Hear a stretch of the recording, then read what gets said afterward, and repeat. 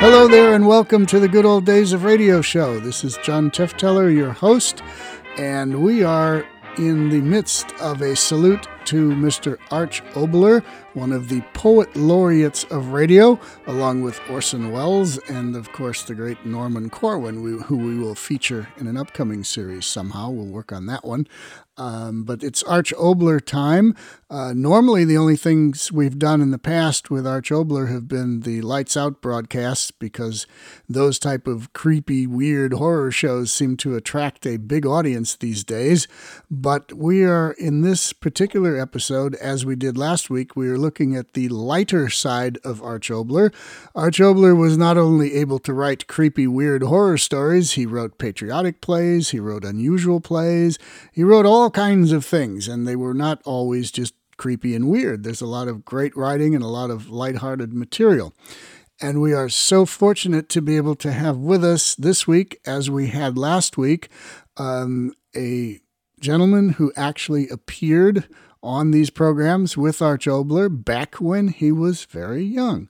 He's referred to by Oboler in one of the shows as the rising young star. His name is Tommy Cook. And Tommy, welcome back to the Good Old Days of Radio show.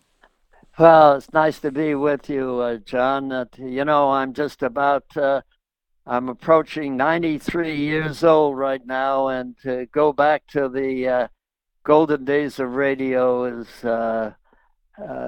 very, very important to me, keeps me going.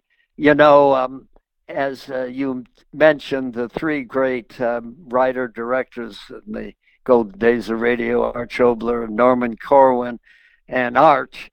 I can remember Norman Corwin. His father lived to be almost 110 and his brother almost 103. And Norman Corwin, I think, lived to be around 100. And on his birthday, they grouped around him and he said, oh, to be 99 again. What a joy that would be. Yeah, to be 99 again. So here I am, 93, and to be with you, and I feel like I'm going back to those marvelous days of radio. So let's do it. All right. Well, the show for today is something you did on July 26, 1945, for the show Arch Oboler's Plays. This was not Lights Out or Every Man's Theater. This was yet another show he had where he featured plays that he had written. It's called My Chicago. I realize that you haven't heard this in a long, long time. Maybe since the day you did it, for all I know. But you're going to listen to it right here along with me on the Good Old Days of Radio show. And hopefully it brings back some wonderful memories and some stories you can tell about doing it. So let's go right to it. It's My Chicago from July 26, 1945. Right. Mutual presents Arch Oboler's Plays. The Mutual Broadcasting System has the pleasure of presenting the 16th broadcast of a special 26-week series of plays by radio playwright Arch Oboler. In this series, we hope to bring you dramas full of the excitement and the meaning of plays told in relation to the expanding world in which we live. Tonight's play will be introduced by Arch Oboler. There is a city by Lake Michigan where I was born and schooled. As a native son then, at present a few thousand miles removed, I bring you, purely in fun, My Chicago, as seen through the eyes of another Chicagoan, 11-year-old Tommy, who at the moment is writing a very important letter.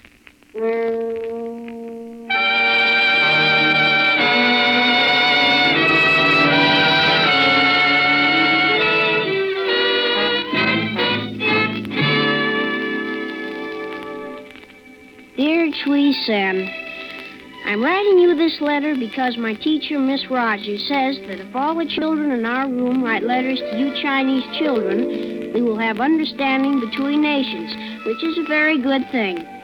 My father, who is looking over my shoulder as I write this, says, That's a lot of hooey. We ought to exchange beer with them. But I do not like beer, so I will continue to write this letter. Miss Rogers gave us a list of things we ought to write about. First, where we live. Our house is on Woodlawn Avenue, which is on the south side of the city of Chicago, which is in the state of Illinois, which is the most important state in the United States of America. My father, who was looking over my shoulder, says... Hooey. How about California? Hollywood. Pin-up girls. But since I have never been to California, Illinois is still the greatest state in the United States of America. First, I will tell you about my room, which, of course, is also located in the city of Chicago. It is my very own room. Except, of course, when my Uncle Frederick, who is a farmer in the southern part of the state, comes to visit us, and then he sleeps in my room. And except when my Uncle Joe, who is a traveling salesman for a hardware store in St. Louis, comes to visit us, and then he sleeps in my room. And except when my Aunt Henrietta, who is my mother's sister, fights with her husband, and then she sleeps in my room. It is my very own room. My father, who was looking over my shoulder, says... That small fry reads like sarcasm. But since I do not know very clear what sarcasm is, I will ignore the remark, like my sister Ellen always says, and continue. My room is a very special place, because so far every day of my life has started here. I will now tell you about my day. It always begins with my mother coming into my room and waking me up. Tommy, it's after 7. You've got to be in school. You can't be late to school again. All right. I know you're awake. Open the other eye and get up. Tommy, did you hear me? Yes, Mama. Now get up. I want to talk to you, Mr. Tommy. You're awake, aren't you? Yes, Mama. I have a little matter to discuss with you. Tommy, what did I say when you asked me if you could have rabbits in your room? What did I say? Yeah. You said no, Mama. All right, then. Your sister Ellen tells me that you've brought some sort of an animal into this house. Is it a rabbit? No, Mama. Then you have brought an animal into this house. Well, where is it? Under the bed. Under the... Oh, no. Yes, Mama. What is it? What? Well, you know that knife that Uncle Frederick gave me for my birthday? The one you hid until I grew up? Yes, but I swapped it with Sam for some Jap money his brother sent from Okinawa or someplace. But what is and I swapped the Jap money with Al for a real bullet out of a machine gun out of a P-38, which had shot down 2 Zeeks. Will you tell me what's under that bed? But that's what I'm telling you. I swapped the bullet for it. For what? What? All right, I'll see for myself. No, Mama, you'd better not. Why? Because it's in a jar and it's a spider. Spider? Yes, and just a little old black widow spider. Black widow? Oh! Oh, but it's just a little one, Mom. It's just a little one.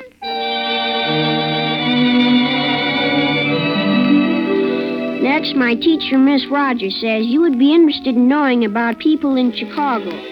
There are many people in Chicago. My father, who was looking over my shoulder, says... That is a brilliant remark. I do not think that is a very brilliant remark, because there are many people in Chicago. First, there is my mother, whom I have already told you about. Second, there is my father, who was looking over my shoulder, who is my mother's husband. That is another bright remark. Then there is my sister Ellen, who is older than I am and very silly like all women are. That is the brightest remark. And there are my aunts and uncles and cousins, and all my grandmothers and grandfathers are dead. And there is my teacher, Miss Rogers, who is very old, because once she met Woodrow Wilson, who was a president about whom they made a moving picture all in color. My father, who was looking over my shoulder, just said... Oh, immortality, where is thy technicolor? Which I do not understand. And then there are the people with whom I play at school. My best friend Fatso, and Joe, and Freddie, and Billy, and Jake, and Arnie. Only they are not people being only kids like I am. And I've just about run out of people except for policemen and firemen, and the man who fixes our refrigerator, and the garbage man, and all the cops and detectives and gangsters who are in jail, and old Mrs. Rapapple. Only that isn't her name, but it's the only way I can say it. Who's the smartest lady in all Chicago. In New Orleans, the candy store near our school, where all we kids buy our candy and ice cream, which is one of the 7 basic foods and very good for young children. Oh, it's you again. Yes, Miss Rapapple. Business? Yes, Miss Rapapple. Such politeness indicates only one thing. You haven't got any money. No, Miss Rapapple. When will you pay me? Saturday. Prospect? Gonna clean the weeds off the hardware man's back lot. Salary? 6 bits. 75 cents. Exploitation. Worth $1. Yeah, Miss Rapapple? Insist on it. Yes, Miss Rapapple. Soda or sundae? Soda, Miss Rapapple. Soda. 1 scoop or 2? 2, please. 2, please. Miss Rapapple. You know everything. Sure. Sure, Mrs. Brain. Well, what's your problem, Mr. Anthony? I haven't got a problem. I just want to know something. So? What? How do you get to be rich? What did you say? How do you get to be rich? Here you are. So drink it before it loses its fizz. Yes, sir. Rich. Look who he's asking. Gosh, you're rich. Second-hand soda fountain. 6 bottles of chocolate syrup. Writing paper, pencils, licorice candy, and gumdrops. Sure. But don't you worry about getting rich. What you should worry about is how to get poor. Huh? If you would read something besides your Mr. Dick Tracy column, you would know. Pretty soon, the only way to be happy will be to be poor people. So close your mouth and drink your soda. How long you think soda water bubbles will wait? Well, yes, sir. I do not read your Mr. Dick Tracy. So I have a very fine education on the day after tomorrow. The day after tomorrow, everybody's home will be so filled with revolving ice boxes and vacuum cleaners that blow and vacuum cleaners that suck and home movie machines that talk and airplanes that go straight up and down and fancy automobiles with wings that come off and radios and televisions and hot blowers and cold blowers and machines for freezing and machines for cooking and machines for washing and machines for drying and machines for ironing and machines for blowing perfume and machines for reading books out loud and machines for making records and machines for playing records. Well, who, I ask you, with all these machines will have room left in the house to live in but the poor? Oh. Gee, you're funny.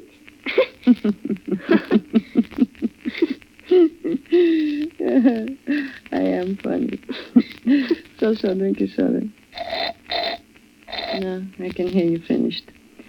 I'll make another little one, maybe, huh? Well, gosh, On the house. Oh, gee. After all, as yet, you're not rich.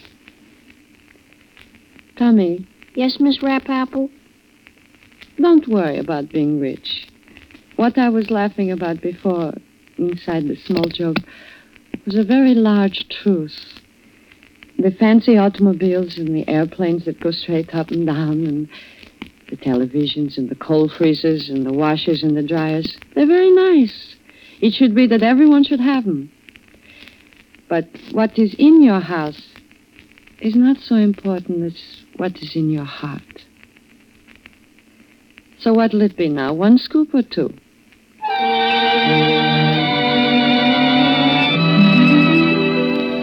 Miss Rogers, my teacher, says that you Chinese boys are very interested in everything about Chicago. She said I should write to you about historical places and streets. Mr. Abraham Lincoln came from Illinois, where Chicago is, which is a historical fact. Chicago used to be Fort Dearborn, but the Indians massacred everybody, the entire population, including men, women, and children, with the result that everybody was wiped out, so they had to start all over, so they called it Chicago. The place where Fort Dearborn used to be is commemorated on the Link Bridge, which is over the Chicago River downtown, and I have been there many times with my best friend, Fatso. Fatso and me, stand on the bridge and discuss the historical facts about the 4th Dearborn Massacre, which is very historical. Gee, I bet you I could dive right off of here and do 3 somersaults before I hit the water. Sure. I bet you I could start swimming and swim all the way across the lake to Milwaukee and do it all on my back. Okay, Superman. Can't even swim across the bathtub. Stop talking and let me think. What you thinking about? If I'd have been there, I'd never let him kill him. Who? The Indians, you creep. I'd never let him get away with the massacre. Well, what could you have done, huh, Tommy? Oh, things. Yeah, what? Gee, do you have to get so technical? What's that? Gosh, Fatso, don't you know anything? I know if those old Indians were going to massacre and scalp you, they'd just massacre and scalp you, and you couldn't do anything. Oh, yeah? Yeah. Oh, I'm hungry. I'm going home. Okay, me too.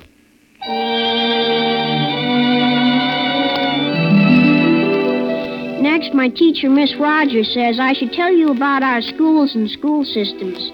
The paper she gave us says, with emphasis on the universities and colleges, including Northwestern and the University of Chicago and Armour Institute.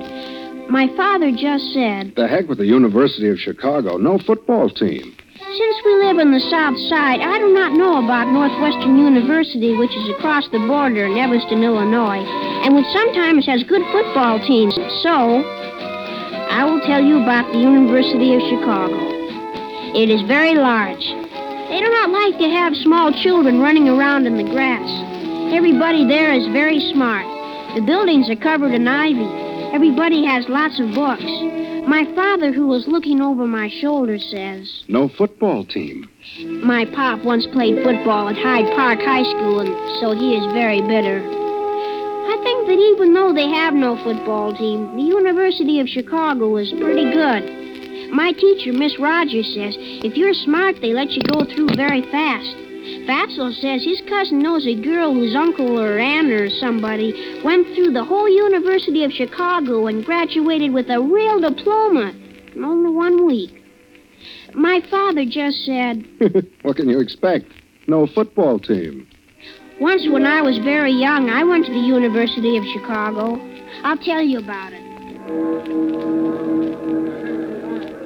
What did you say, boy? Could you ladies tell me where I could find the principal? Principal? Of the university? Yes, ma'am. Do you mean the dean? No, ma'am, the principal. Well, there's a number of people who are principal. You see, the university is divided up into so many departments, and each department has a head. And is there someone you're looking for in some department, a brother or a sister? Oh, no, ma'am. Do you ladies go here? Well, not exactly. I'm in the registrar's office, and Miss Hudson's a graduate student. Oh, sure. Do you know all about it? About what? About everything around here. I'm not so sure. How about you, Mary? No statement.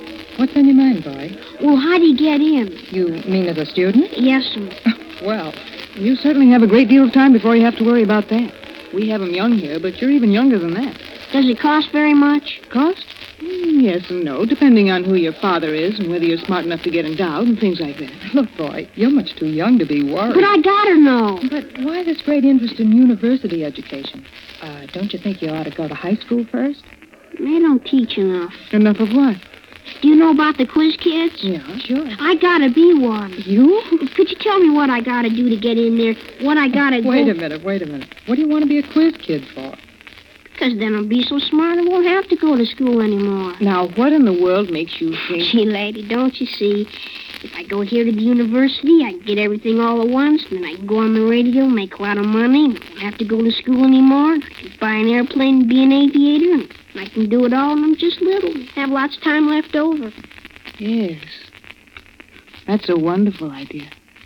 Wealthy and wise by the time you're 12 and spend the rest of the time until you're very old, you say about 22, having fun and doing what you want to do. Is that it? Yes, ma'am. Now, what do they teach you here? Will you tell me, please? Well, you start out with the survey courses, the biological sciences, the physical sciences, and social sciences. You begin with the variety and relationship among living organisms, then you go to the dynamics of living organisms, and then to the discussion of unlearned and learned behavior, evolution, heredity, and eugenics. Then you go into humanities, introducing yourself to the general aspects of Western culture. Go ahead, Mary. I'm out of breath. Then follows a discussion of physical sciences in terms of mathematics, motion, astronomy, the kinetic theory, then into the chemical constitution and classification of rocks and minerals, the weathering process, Earth's features and actions of waves, winds, streams, and glaciers, historical geology and maps of meteorology, and finally mathematics. Only a few, such as algebra, trigonometry, and analytical geometry, and atomic motions ending with the constitution of matter interpreted by molecular and atomic theory. Take it, Junior. Then follow the social sciences, learning through both descriptive and analytical terms the emergence into institutional structure of contemporary society, emphasizing the interrelationship of geography, economy, sociology, political science, anthropology, history, and other disciplines concerned with human nature and social affairs, integrating them all within one structure. That, of course, will only be the beginning. Understand? Yes, ma'am. Well, so long. Boy, what? Boy, where are you going?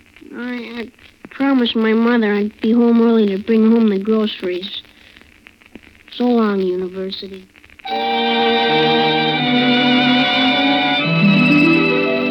My teacher, Miss Rogers, says that you Chinese children would be very interested in hearing about Chicago's city government. My father, who was still looking over my shoulder, says... Hooey. Tell him about the monkey house in Lincoln Park.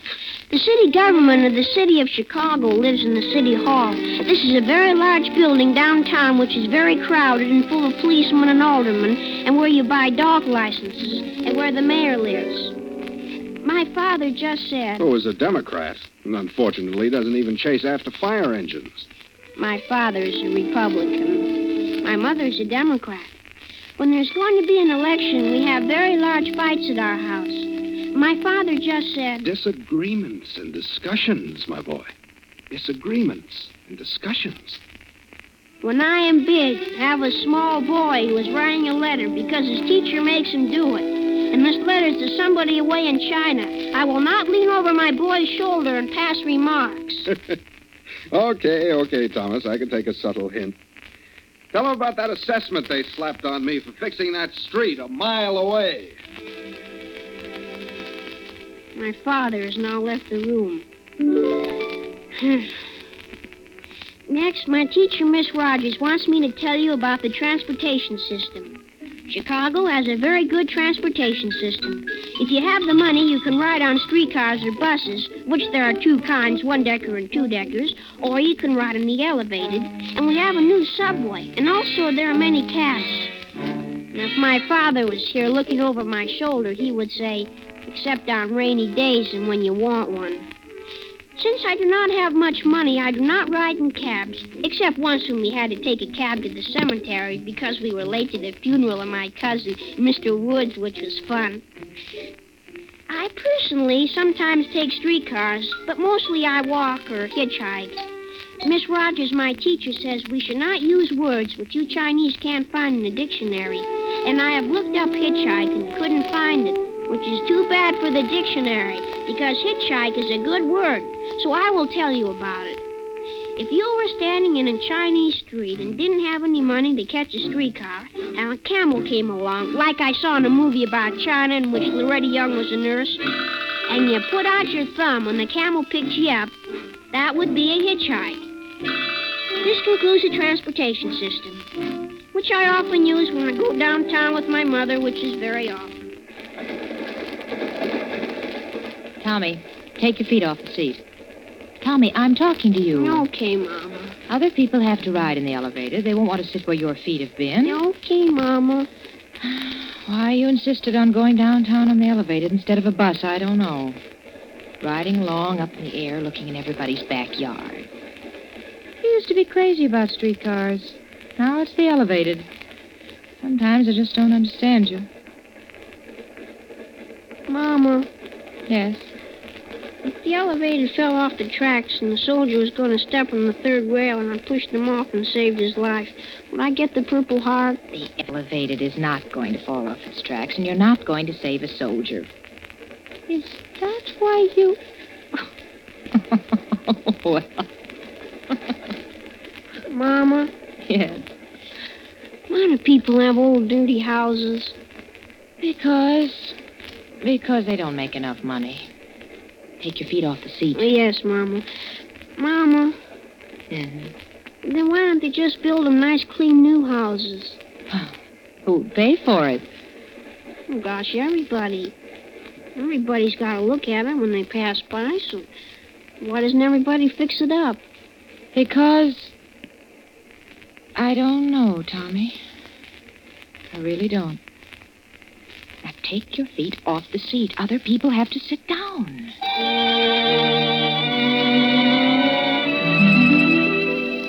Important buildings and museums.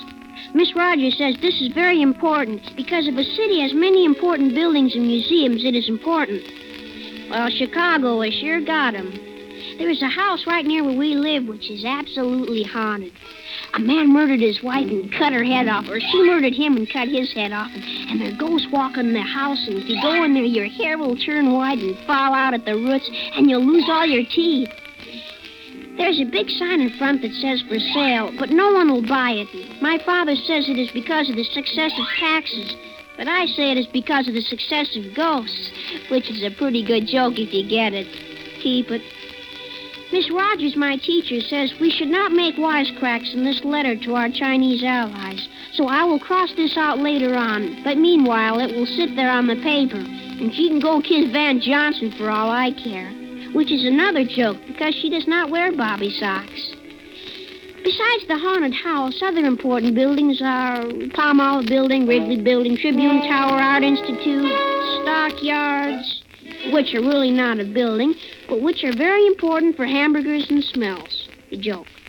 All these are very important buildings, including the planetarium, which is full of stars, and the big museum, which is right on the lake. This museum is the most wonderful building in the whole world, being full of stuffed animals and people, which are very lifelike, only they do not breathe. It is very educational. The halls are very slippery, making for very fine sliding when the guard is not looking. It is very educational. My friend Fatso and me, I often go to the museum on Saturdays and vacations to improve our mind when we have no place else to go. In here, Fatso, in here. Okay. Boy, was that a close one. I told you not to make so much noise. I was just trying out the echo, that's all. Oh, you're a creep. You want to get arrested or something? Partner, the jail ain't been built that can hold me. Okay. But if that guard catches us, you'll fan your backside, and he's not fooling. Say, what's this room? I don't know. Never been here before. Gosh, are they all stuffed? You creep. They're statues. The Hall of Man.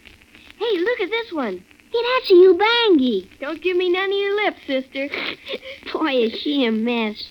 Hey, look at this one. Looks just like old Mr. Spinelli. Southern Italian. That's what Mr. Spinelli is. Look at this one. He's like Mr. Goldberg. Yeah, I'm Mr. Goldberg. Look at this one. He's an Indian. Yeah, look at this one, a Chinaman. This one says Australian Bushman. Yeah, and here's one like Mr. Brofsky. Gosh, look at all of them. All different kinds. Sure are a lot of people in the world.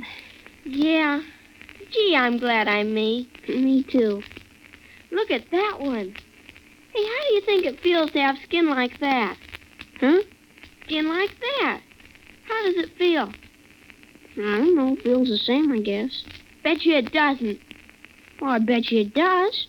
My pop says that the color of your skin is just an accident of pignation. What is that? Well, it's... Jeepers, do I have to tell you everything? Don't you know that everybody in the world is related to everybody else on account of Darwin? Who's he? Oh, I read about him. He invented evolution. Everybody's related to everybody. It's a scientific fact. Okay, I'm related to everybody. Hi, you Bangy. What's buzzing, cousin?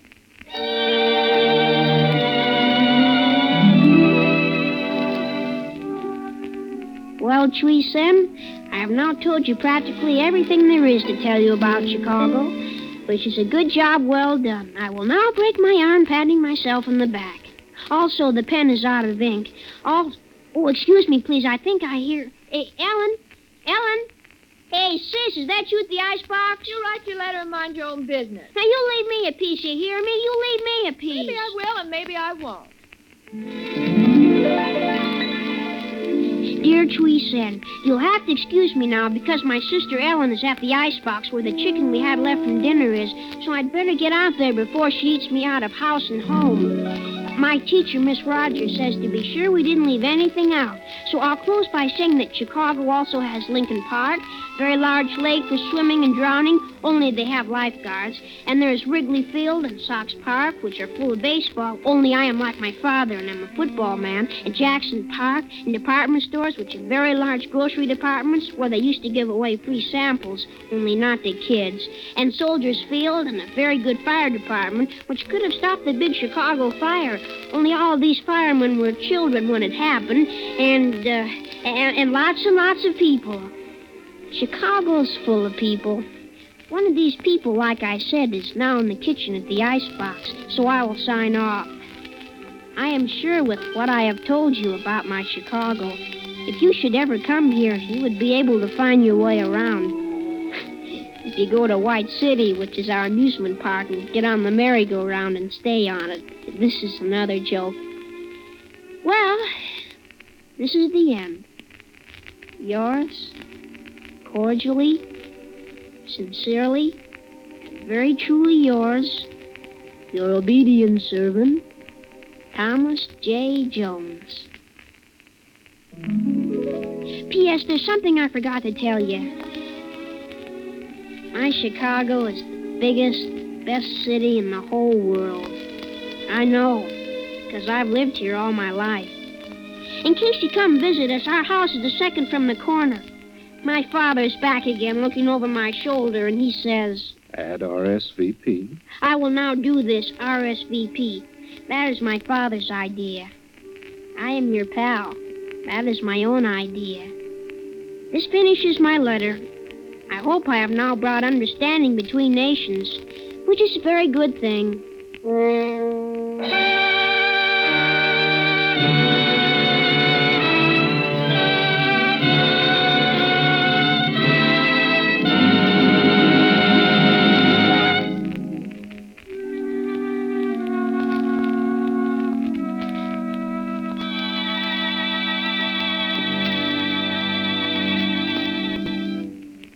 You have just heard My Chicago, a new play by Arch Oboler.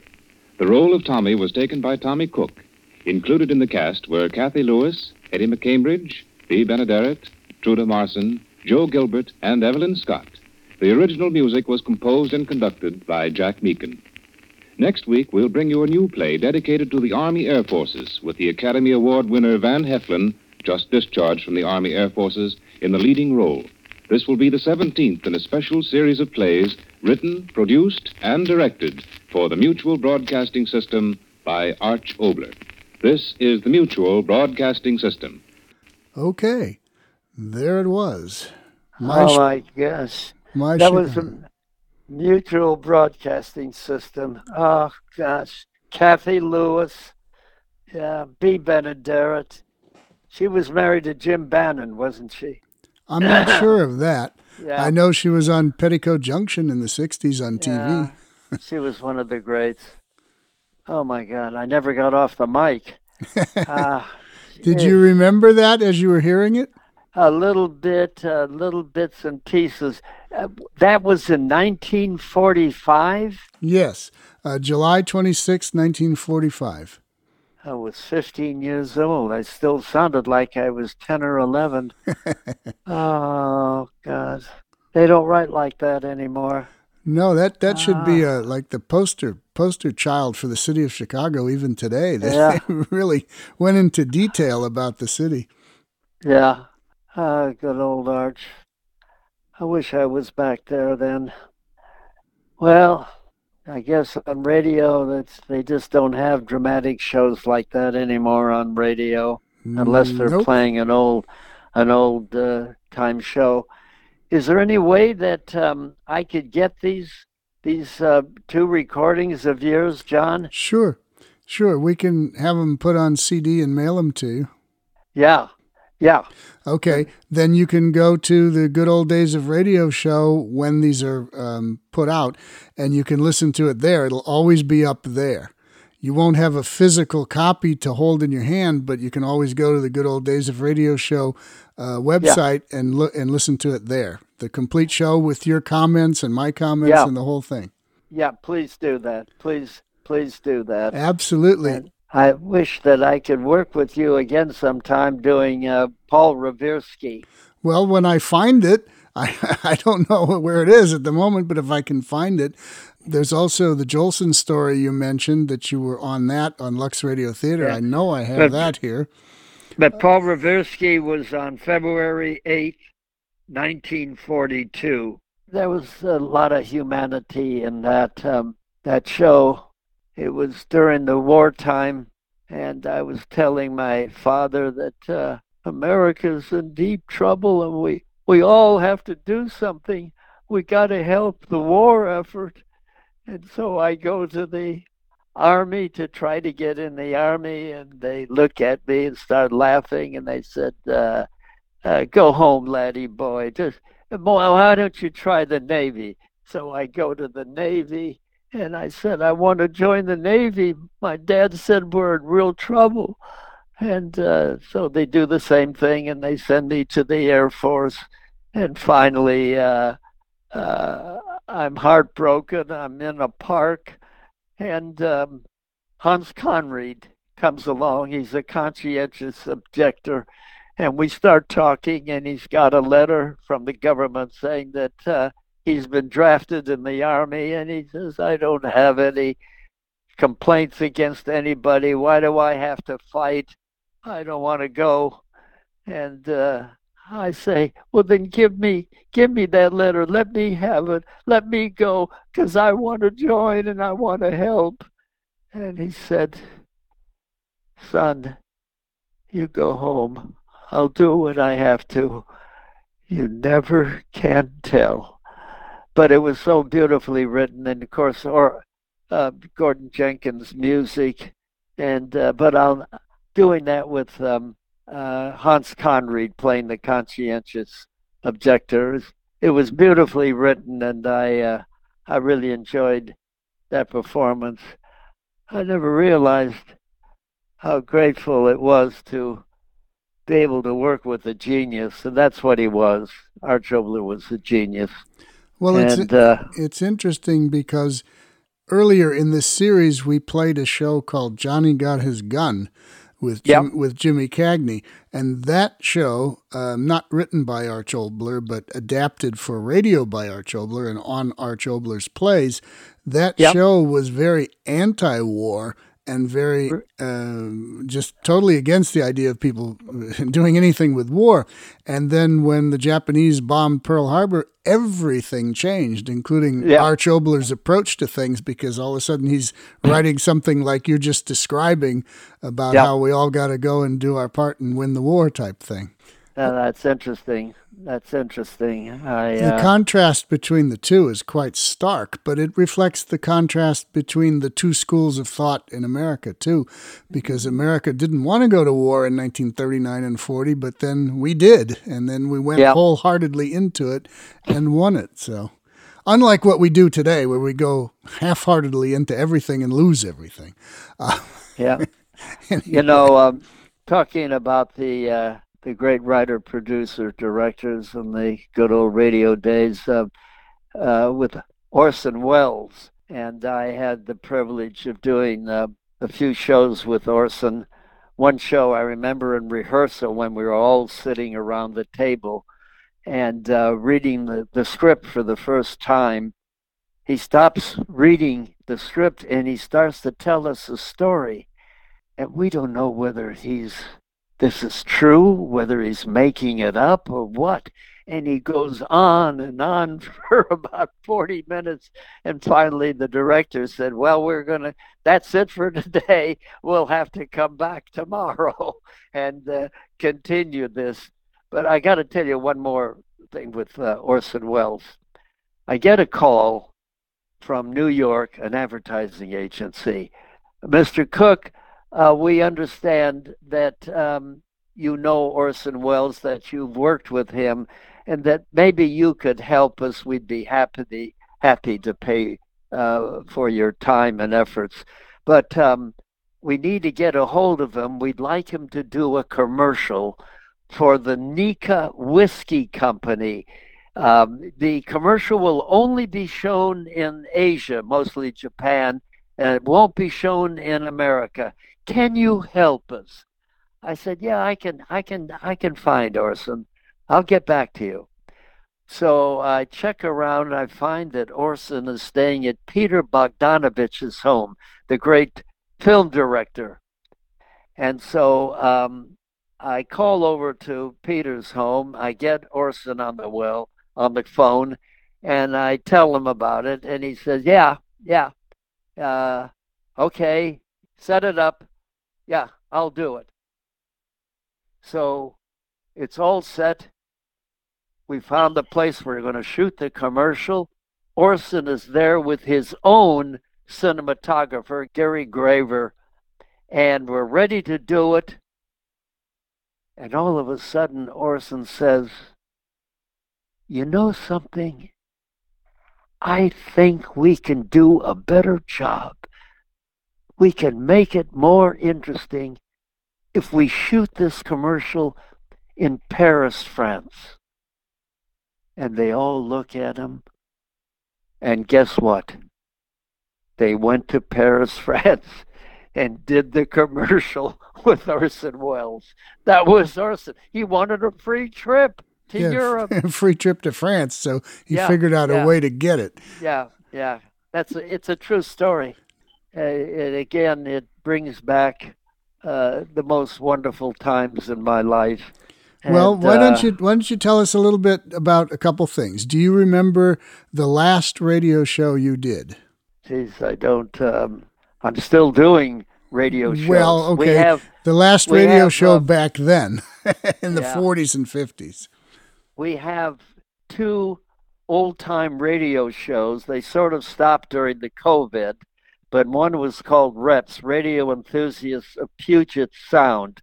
I would fly up to Seattle each year and star in some of the all-time great radio shows. And also there was one called Spurdvac. I'm sure you've heard of that. I know that. I've been in Spurdvac since 1975. Right. And so I'm hoping that they will come back and that I can keep doing those shows. They're so much fun. And did you do any television in the 60s and 70s? Yeah, I like did a lot of television shows, and I was starred in 6 independent films, one of which was The Vicious Years, written by Ann Richard Nash, who wrote The Rainmaker. And I won the Photoplay Magazine Award for leading performance of the year. That was very interesting. And Teenage Crime Wave I starred in, and Cry of the City, a 20th Century Fox film. I played Richard Conte's brother, and Victor Mature was also starred in that film. Shelley Winters, one of her first films. It was the first film for Deborah Paget, and I had a crush on her. And when the film ended, we lived near each other, and I called her and had arranged to take her out on a weekend.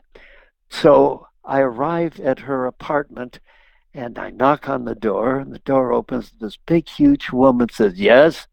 And I said, "Well, I'm Tommy Cook. I'm a friend of your daughter's. We worked together in a film." "Oh, yes. And I said, "I'm here to take her out." "Oh, yes. Hold on." She shuts the door, and I'm standing out and waiting for 3 or 4 minutes. And the door opens, and there's Deborah.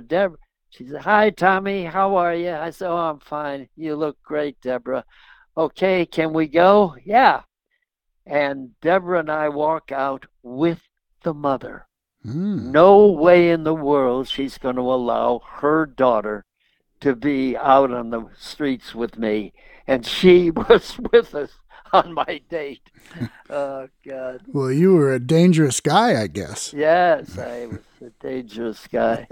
But the wonderful adventures that I've had in the entertainment world, I mean, such great days. And now, I created two films. One was Roller Coaster. I wrote the original I saw that storyline. movie. That's 1977, right? Yeah, and it was with George Siegel. I wrote the storyline and the marketing strategy, and I sold it to a producer, Jennings Lang, at Universal, and that was fun. I was able to take my family to the world premiere at the Academy of Motion Pictures Theater. I've been a member of the Academy for so many years. We have our own theater in Beverly Hills on Wilshire Boulevard, and that was a thrill to have my family there. And Roller Coaster was one of the first movies where they had like the surround sound type stuff in the theater. Yes, so that's what I remember. So when the roller coaster went by, the seats were shaking and all that. Yes, it was in Sensurround. Sensurround, that's it. I've been working on the follow-up, and it's called White Knuckles Last Ride. But with the technology of today, there was no CGIs, computer graphics in those days at all. Can you imagine? This is an amusement park film, and can you imagine the kind of excitement that we can have now on those roller coasters? So I'm very excited about that. I'm working with I've got two writers been working with me on it, and hopefully I can make a deal and get it into production next year. But it's the kind of film that the protagonist be perfect for Jennifer Lawrence or Scarlett Johansson, and for the male lead, Chris Evans. I saw Chris Evans in a film called Gifted. I don't know whether you're familiar with that film. No, I don't know that one. Years and years and years ago. And it was about a story where his sister dies and leaves her child to Chris. And he takes this girl in, and they develop a relationship that is so unique and loving.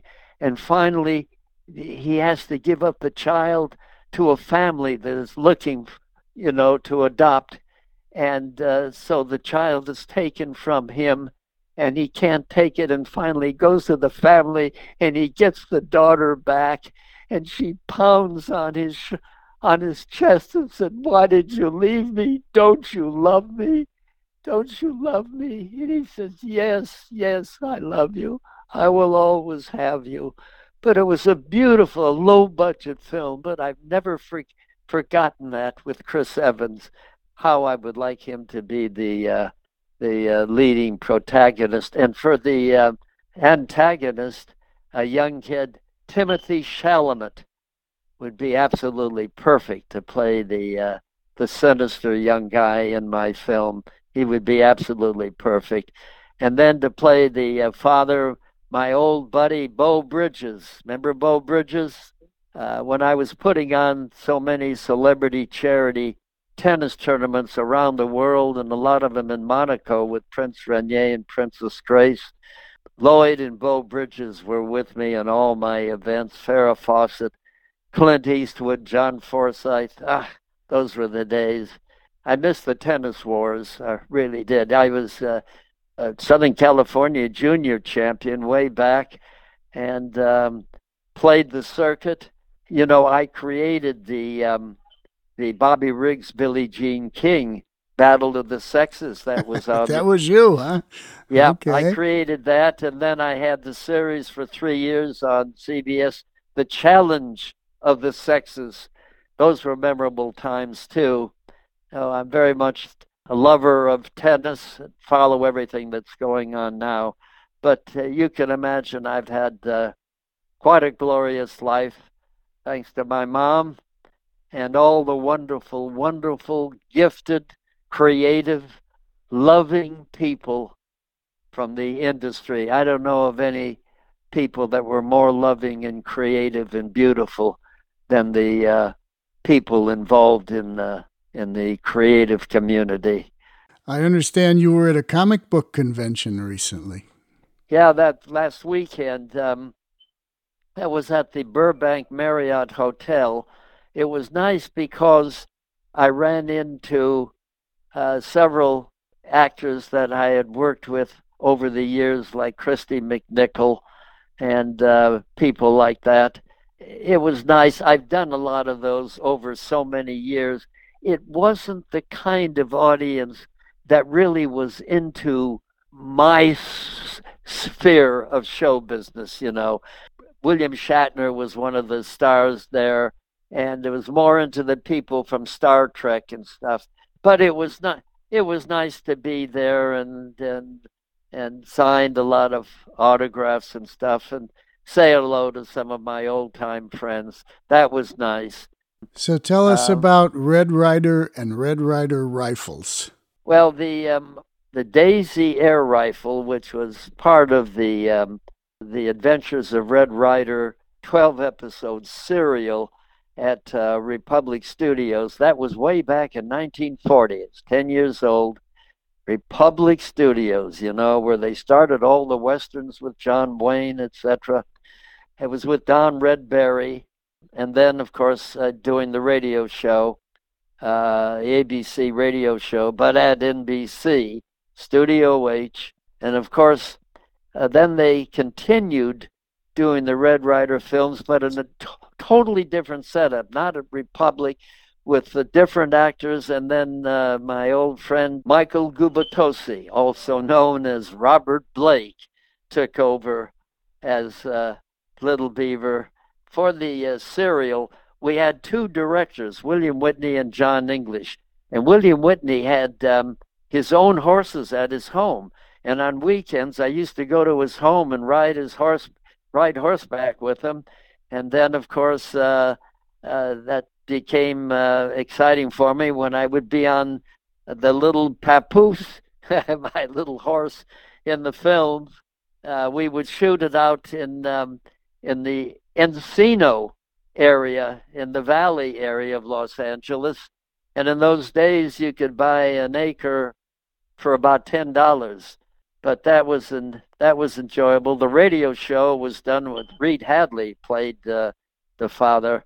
He was 6'4", and I was like 4'6". So it was, but yeah. Anyway, getting back to the Daisy rifle, yeah. Somehow my wife heard from the Daisy rifle people and set it up. I'm going there on Wednesday, and I'm going to be the guest of honor. I'm going to sign 100 Daisy rifles. So that'll be a nice little thing for me. And it'll give me a chance to go back and relive some of the history with Little Beaver. Beaver. Well, how about any listener of this podcast who wants a Daisy rifle signed by Mr. Tommy Cook? You contact us. We'll put you in contact with Tommy Cook, and you can get one. That's the way to go. That would be the way to do it, to contact you, and we go from there. All right. One last little story with Robert Blake. I last ran into him. We were good buddies, and I had to go to the Van Nuys court in the Valley to pay a parking ticket for my son, and that was right at the time when Robert Blake was going through the murder situation with Bonnie Lee Blakely. So I parked there in the parking lot and started to walk, and all of a sudden I look and I see Bobby. He sees me, and we walk up to each other. We put our arms around each other, and I said, "Oh, Bobby, you gotta stay tough. Gotta stay tough." He says, "Tommy, what the hell are you doing here?" I said, "Well, I got to pay a parking ticket. I don't know where to go. I'm at the courthouse, but I'll find my way." He says, "No problem. Here's what you do, Tommy. You go to the front door, you go in, you get in the elevator, you go up to the second floor, you turn right, you go down to the hall, there'll be a teller there, and you just go there and you pay your ticket. And I said, oh, well, thank you, Bobby. Thank you. I'll see you around. So that was my last conversation with Bobby Blake, and I guess he just passed away. I found out from a friend of mine who was with me at this comic.com last weekend at the Burbank Marriott Theater that Bobby Blake ended up at the Motion Picture Hospital in Woodland Hills. He must have gone broke, lost his apartment and everything, and died at the Motion Picture Country Home. I never knew that. No, I didn't know that either. I know he passed away, but I don't know anything beyond that. That's sad. Yeah. Well, I thank you very much for everything you did back then. It was a joy to hear these two programs that we've featured on the last 2 weeks of the Good Old Days of Radio Show podcast here. And you've been so generous with your time and answering my questions and telling us stories about the great days in radio. It was great to do that. Thank you so much, Tommy. Thank you, and I wish you all the best. All right. Well, this is John Tefteller in the Good Old Days of Radio Show. We'll be back on Thursday with our salute to Arch Oboler and back next week with more. So until then, thanks for listening. Goodbye.